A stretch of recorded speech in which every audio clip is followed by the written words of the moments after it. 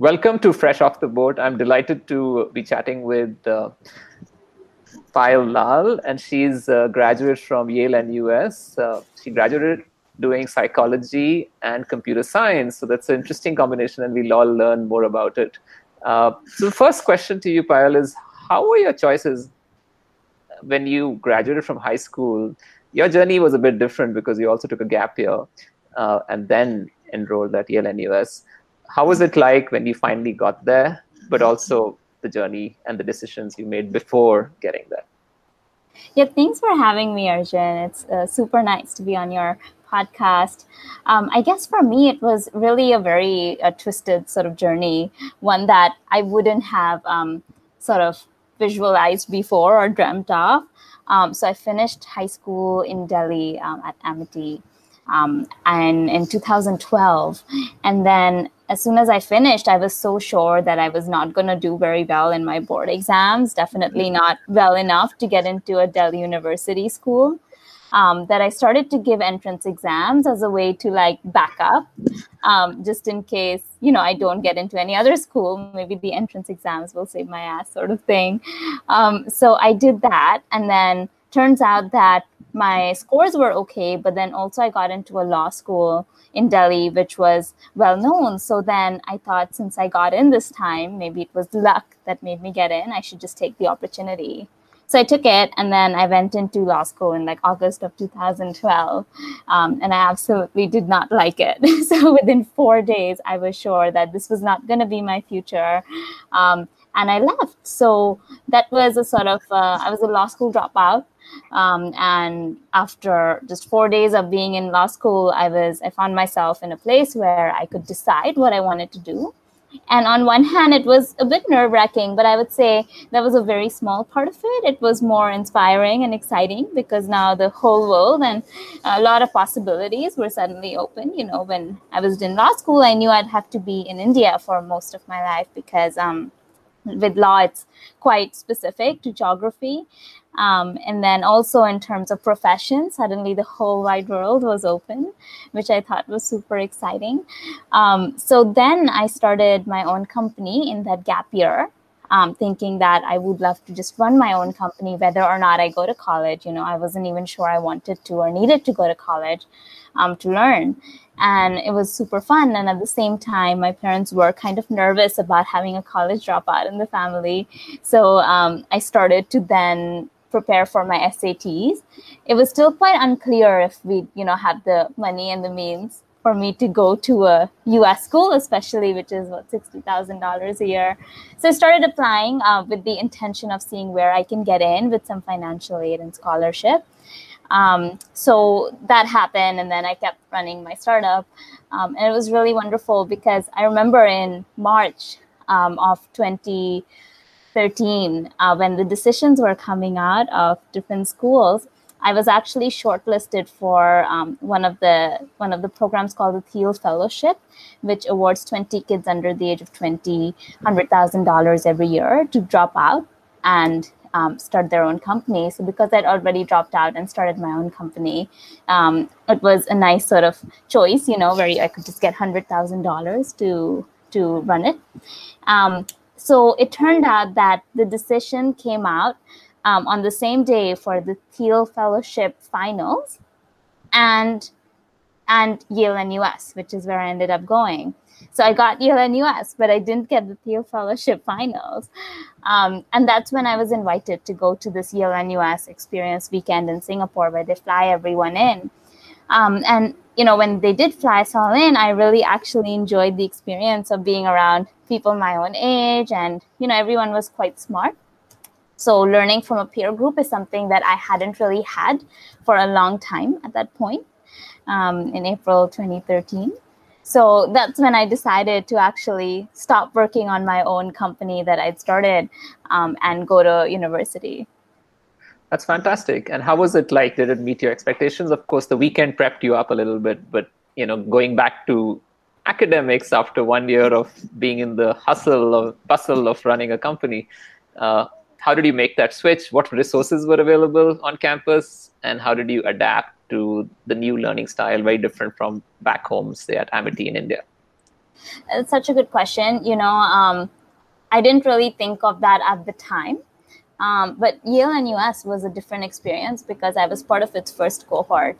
So there was no student organizations or support like that, or there was no like entrepreneurship club or like a funding society which would give you money to start your own company. There was nothing there. It was like a startup in itself. There were 150 of us in the first cohort, very small. There was, I think, about 50 faculty members. It was a student-teacher ratio of 1:3.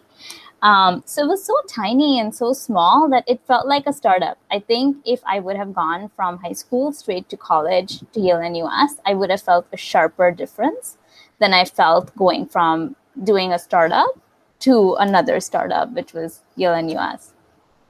And then what kind of resources really bowled you over in terms of the way education is delivered and how it's so different from a CBSE sort of style of not just delivery of education, but in terms of assessments? Yeah, that's so interesting because I work in education tech, so it's very interesting to think about that because CBSE was largely didactic, where you listen and then you learn, and it's a passive style of learning where your involvement as a learner is limited to listening and not to actual interaction. And I wouldn't say it's necessarily worse, but it's less engaging, especially for younger people who have smaller attention spans. Not to say that adults have very long attention spans either.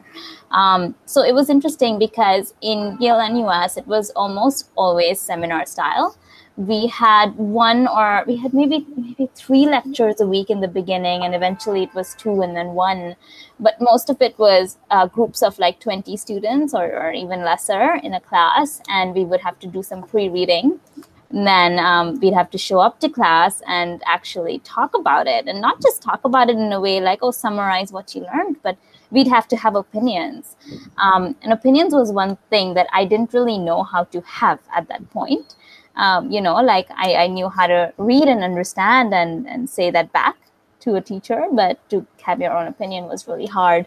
And one of the first things I remember struggling with in the first month, all of us were, because we didn't have any seniors to tell us this, was that you don't have to do all the pre-reading. So the whole idea of like skimming through material and showing up to class, that was quite new to me. So in that sense, it was an adjustment.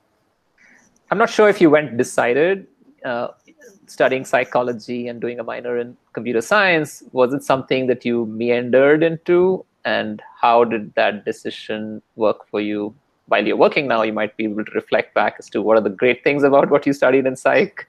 And of course, CS is something you'd obviously credit because you're working in a tech company.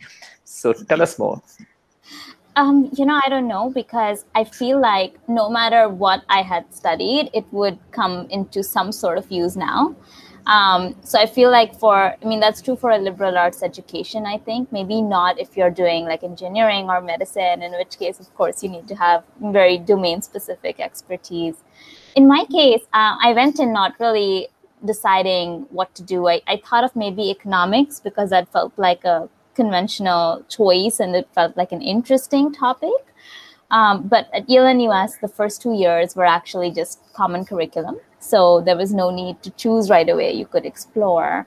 And what I really appreciated about that exploration process was that it taught me how to learn different types of topics, which I otherwise would not have. So after I graduated, one of the significant differences I felt in my thinking was that I could pick up things faster than I could before. So even if it was a scientific concept that before I would not have been able to pick up, especially since I did not do much science in school, I felt like now I could, just because I had been taught how to think about those things. So I decided on a psychology major and a computer science minor in my second or third year of college. And I think it was the reason I chose those things was I was interested in psychology. And I really enjoyed the whole coding process. And it was just something I wanted to explore to see if it's something I want to do. And just in general, because it's a useful skill to have. Like now, I would say, looking back, psychology is definitely useful because just being able to look more closely at people and understanding them, whether it's you obviously don't know what they're thinking, but just understanding them and having the capability to empathize with them helps a lot. I don't know if that really is something that you have to do psychology for as a major, but it helps, especially if you're in a customer facing role like me. And I would say that even for computer science, I don't use it anymore in my day to day, so I don't even remember much of it. But I think it helps if you're in tech, because a lot of people you talk to will be using terminologies and jargons that you otherwise may not know. So it really helps to have one sort of your two majors be technical if you're going into tech. Wonderful. Yale and US seems like a place which is so pioneering and obviously let students participate in building traditions or building even the curriculum in some sense. What is it that you feel that you were able to do beyond academics at Yale and US, and not just you, the first few batches, able to sort of build up as a social infrastructure for that institution? Yeah, I would say, with a lot of college education, sure, like part of it is the classroom, and then so much of it is outside the classroom. So student organizations and residential life is so important. And this was particularly interesting for the reason that much of the student population was from Asian countries. We did have a fair bit from the US and Europe as well. And a little bit from Africa. But because it was so Asian in its ways, that the idea of not living with your parents when they're in the same city, because so many Singaporeans had to come live on Yale and US campus as a compulsory rule, that I think it really put a lot of emphasis on student life on campus, on just living together. And a lot of it was just, trying to sort out the problem you have with your suite mate, or some of it was just, what do you do outside the classroom? Like, what are my interests and who else has those interests? So then people would find each other and then start student clubs, and then find other people who were interested in those areas and start student organizations. So you also had Yale as the Connecticut campus as sort of not just a donor but a very close partner to Yale and US.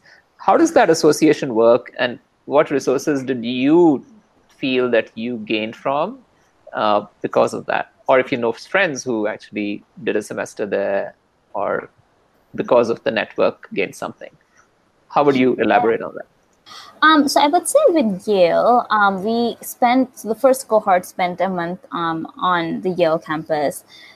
It was sort of a way to carry over some of Yale's values to Yale and US. So we spent time living in different residential buildings, and then spent time talking to the professors and just seeing what the Yale culture was like. And that really helped, I think, because just seeing the types of activities that people would do, like go to a talk by a famous professor in the evening, or it could be just meeting friends who are interested in the same things, or there was a lot of musical and dancing abilities, so people would organize shows and whatnot as well. So a lot of that came from the first month. And then after that, students did have the capability to do an exchange there. So they would spend one semester on the Yale campus if they wanted. There wasn't, so that would have to be in place of another semester you did somewhere else. So some people would choose to go to countries that they wanted to explore. So if my friend wants to learn Korean or is learning Korean, they would choose to go to Korea instead of going to Yale. But we did have a sizable amount going to Yale every year. And then other opportunities that they offered was the Yale summer sessions. So Yale summer sessions were these 5-week sessions in different countries over the summer, where you could go and you could learn about that country in a formal classroom setting, but then also just go out and explore. So you'd have 3 to 4 hours of classes, and then you could go and explore the rest of it. So it was pretty fun. I did one in Japan, and that was really nice. So it was nice to have the resources of NUS and the network that NUS has in Singapore, while having access to these opportunities, which were very sort of personal focused from Yale. That's fantastic. And in terms of the alumni network and other such connections, I'm sure there would be interesting events. And now, of course, it's all online. So just being part of a larger online bubble of a Yale community would be interesting. Are you still in touch? I know it's been 3 years since you graduated. What is the alumni connection for you, and how does it work for you? I think that's a good question. I'm only recently starting to see alumni benefits because when I graduated, then my cohort was the only alumni, right? We were the first members of the alumni club. So, in traditional settings, you can tap on alumni for internships or jobs as you're graduating. In my case, we didn't have alumni to do that. So we didn't feel the power of alumni just then. But I think when this year, especially now that we have, I believe, 3 cohorts who are out of college, or maybe even more, 3, I think. It's been really wonderful because I think I can reach out to anyone who's been to Yale and US and expect a response from them. And, it's nice because everyone goes into different areas, but some also go into the same area. So the way that the network is growing it's quite nice to see. Wonderful. I'm going to switch gears and actually come to the meat of our conversation. I was itching to get to was your interest in entrepreneurship and the mindset that you think you developed over the years, starting a company straight out of college and then doing something again while you were in college and taking the plunge of maybe spending a year building that out, or 2 years, more than 2 years building out social MOOCs. So tell us about what it takes to make those decisions and what was the learning from that experience. Yeah, I think for me, like, startups were something that were always super fun because it felt like you were making some sort of impact or change, or trying to make the world a little bit better. So it had that idealistic aspect, but at the same time, it had this hustle where you really have to work very hard to make things a reality, to make something out of nothing. So, when I started my first company, I was 18. And I think at the time, I knew very little about what it meant to start a company. So that was a very, very steep learning curve and while learning a lot. And then my second company was also around the same year. It was sort of like a t-shirt business that I started with my best friend. And then the third one was during college, which was on the social MOOC side. So it's certainly like a very interesting experience to start your own company. And then after that, I worked at a startup actually after I graduated. So even being an employee, I felt that the thing I really enjoyed about startups was the ability to make an impact very quickly on what the team is doing and to learn a very broad range of skills. For me, what would really drive me every single time, is that I just saw something I really wanted. And I just wanted to see that product or service in the world. Like, I just felt like this is something that the world should have and that I especially want. And that would just drive me to build it, like every day I just wanted that product. I think there were times that I'd started things that didn't last very long, like 2-day startups or 1-month startups kind of thing. So I had a lot of those peppered in the middle.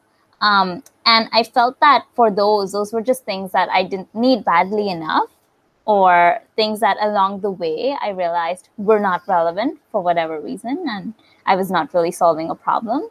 So I would say that it was a mix of things, but in the end, what would really drive me is I just really want this thing to exist. So what inspirations or resources that came your way by serendipity or by sort of design? I remember meeting you before you were going to Israel, and we had this conversation about the fact that you could go there and maybe build out features for your social MOOC startup. In combination, and if you reflect back, what are the inspirations you've had to keep at it and keep building something which probably might not see light of day or might not end up the way you wanted? I think it's the process has been quite enjoyable for me each time. I really don't mind staying up late doing things like that. It's sort of like a fun thing for me. So it never really felt like work, I would say. So it didn't need any additional motivation or driver. I would say, to answer your question about resources, that I really feel like there was a big difference when I had resources and when I didn't. So I think the number one resource that was helpful to me was like mentorship. So early on, I didn't really have too many mentors, and that was, I think, a huge barrier. As I started to like grow my network and find mentors, people who had been there, done that, who knew a little bit, they would point out my blind spots, which I to date think are so useful to know. So there were just many things that I didn't know. For instance, when I was 18, working on my first startup, I just did not know that you shouldn't build a product before testing the market. I started building, and then somebody told me, actually, that's not at all what you should do. It's the opposite of what you need to do. So just things like that, I think that was number one, mentorship.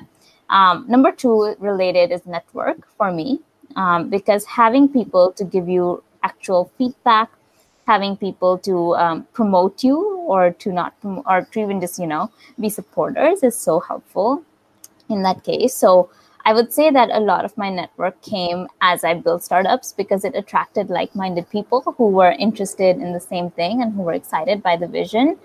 One of the hardest challenges I've had is finding a team to work with. So especially as a startup, right, when you don't have money or bootstrapping, you can't pay people always, especially if you have no income as a student. So I think that was one of my hardest challenges, was to consistently have people who were equally excited to work on this with me, more in a co-founder capacity than an employee capacity. So I think that was quite helpful. When I went to NUS, then I found that there was quite a bit of resources there. So I say NUS because NUS specifically has something called NUS Enterprise, which offers resources for startups. So they sort of gave me a grant at some point. They had a lot of mentorship. They had a co-work space where you could go and work and do your meetings and all of that. And the community was very strong there. So that was quite nice, because that's how I also got my internship in Israel, which is known as the Startup Nation. So going there, I felt like I learned a lot about just what agility means and, the level of speed that companies can and should achieve. So I thought that those resources were sort of my top three in being in the startup world. Fantastic. How about telling us a little bit about the companies that you worked with after running your startup? How did you make those decisions to stick to edtech as an industry? What is the edtech industry? I know it's becoming kind of ubiquitous. Everyone, from my 5-year-old daughter to my son, everyone's, and we. This is an example of capturing information from our conversation and sharing it with our students. Everything is becoming technology driven in education. Colleges don't know what to do. They'll have in-person classes for fewer students than ever before. But what's your take on this whole edtech industry, and what's your journey been?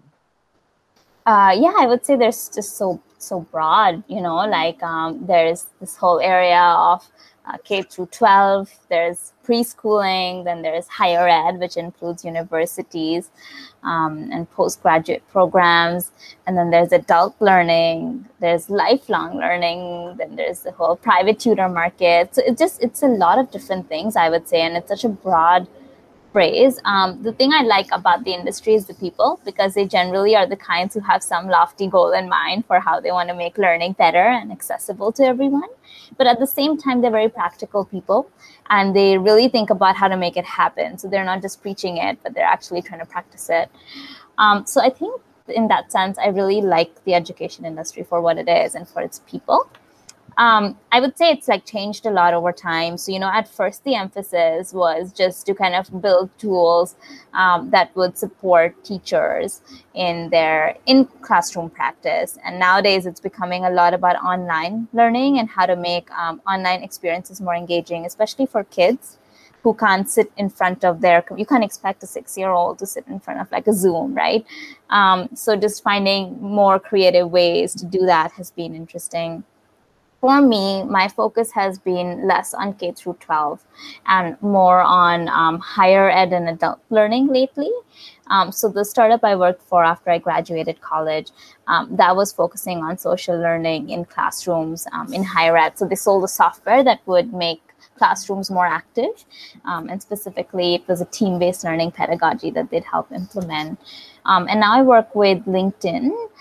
When I joined, I was working on LinkedIn Learning specifically, which is a product that's used for online learning. And now I do LinkedIn Learning and work on the recruiting solutions. So it's a bit of both right now. Great. So what is the ecosystem for startups in Singapore? And if you know a little bit about Asia Pacific regions, why is Singapore a popular choice, and what makes it maybe a step ahead from other destinations, emerging markets like India? I would say, yeah, like Singapore it's better in some ways and it's worse in other ways when it comes to startups. So the ways it's good is that the government really supports a lot of entrepreneurship in the sense that they have a lot of money, grants, even investors out here who are willing to put money into startups. They also have a friendly system for foreign entrepreneurs who want to come and be here. They have an entrepreneur pass, which is great. So that helps. I would say that in terms of finding talent, it's a bit harder here because if you're a startup here, you're competing for talent with like headquarters of big companies, multinational companies, who pay a lot more, who give a lot of perks. So it's very, very difficult for startups here to attract talent. I feel like in India, there might be the same problem to some extent, but I also feel like a lot of people in India would want to work for startups. They're actually excited by the idea of that. Whereas here, it's less so. It's not as much. There's a lot of founders, but in terms of startup employees, I find fewer people. And I would say that, when it comes to emerging markets, Singapore has fewer problems to solve than other emerging markets. So when you walk out on the street in a developing nation, you actually see a lot of things you can change and that you can help with, like, whether it's like noise pollution or whether it's people on the street who could use some food. So there's a lot of things to solve. Whereas in Singapore, the public sector, the government takes care of a lot of things. If you see something wrong, it's probably going to be fixed the next week. So because the government is so efficient, which is great, it does reduce the number of problems that the country has. And the market is also very, very small. So if we have a problem here and someone does solve it, then the markets they can expand to are limited because developing nations have different markets with different problems. So in that sense, I would say it's different compared to India and in terms of the size of the opportunity available. Absolutely. Well said. I'm going to switch to asking you about things that you care about and also your learnings. If you were to identify things that are really important to you, 1, 2, or 3, as a person, as a human being, what would you pick? I would say for me, number 1 is just constantly learning. On days that I don't learn new things or I don't devote an hour to learning, I feel very incomplete in ways, and I almost am in a bad mood.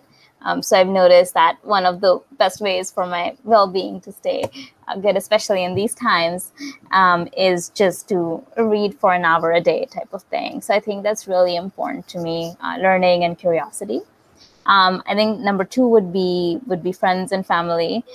So I think that, keeping your close ones close always and prioritizing them over work, especially, or studying or whatever you do. I think that's been something that's key for me.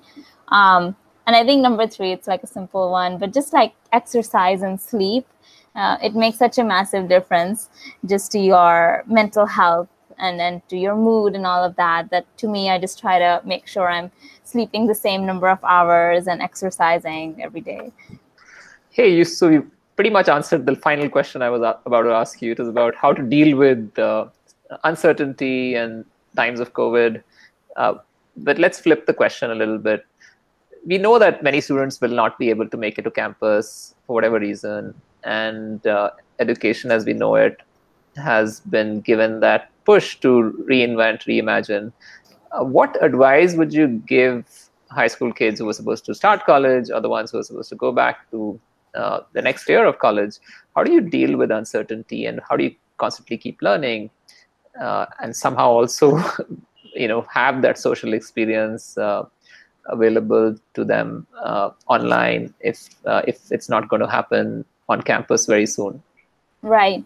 Yeah, I think it's really important for students right now who are going into college or thinking of going into college to have a really long, hard think about why they were going to college.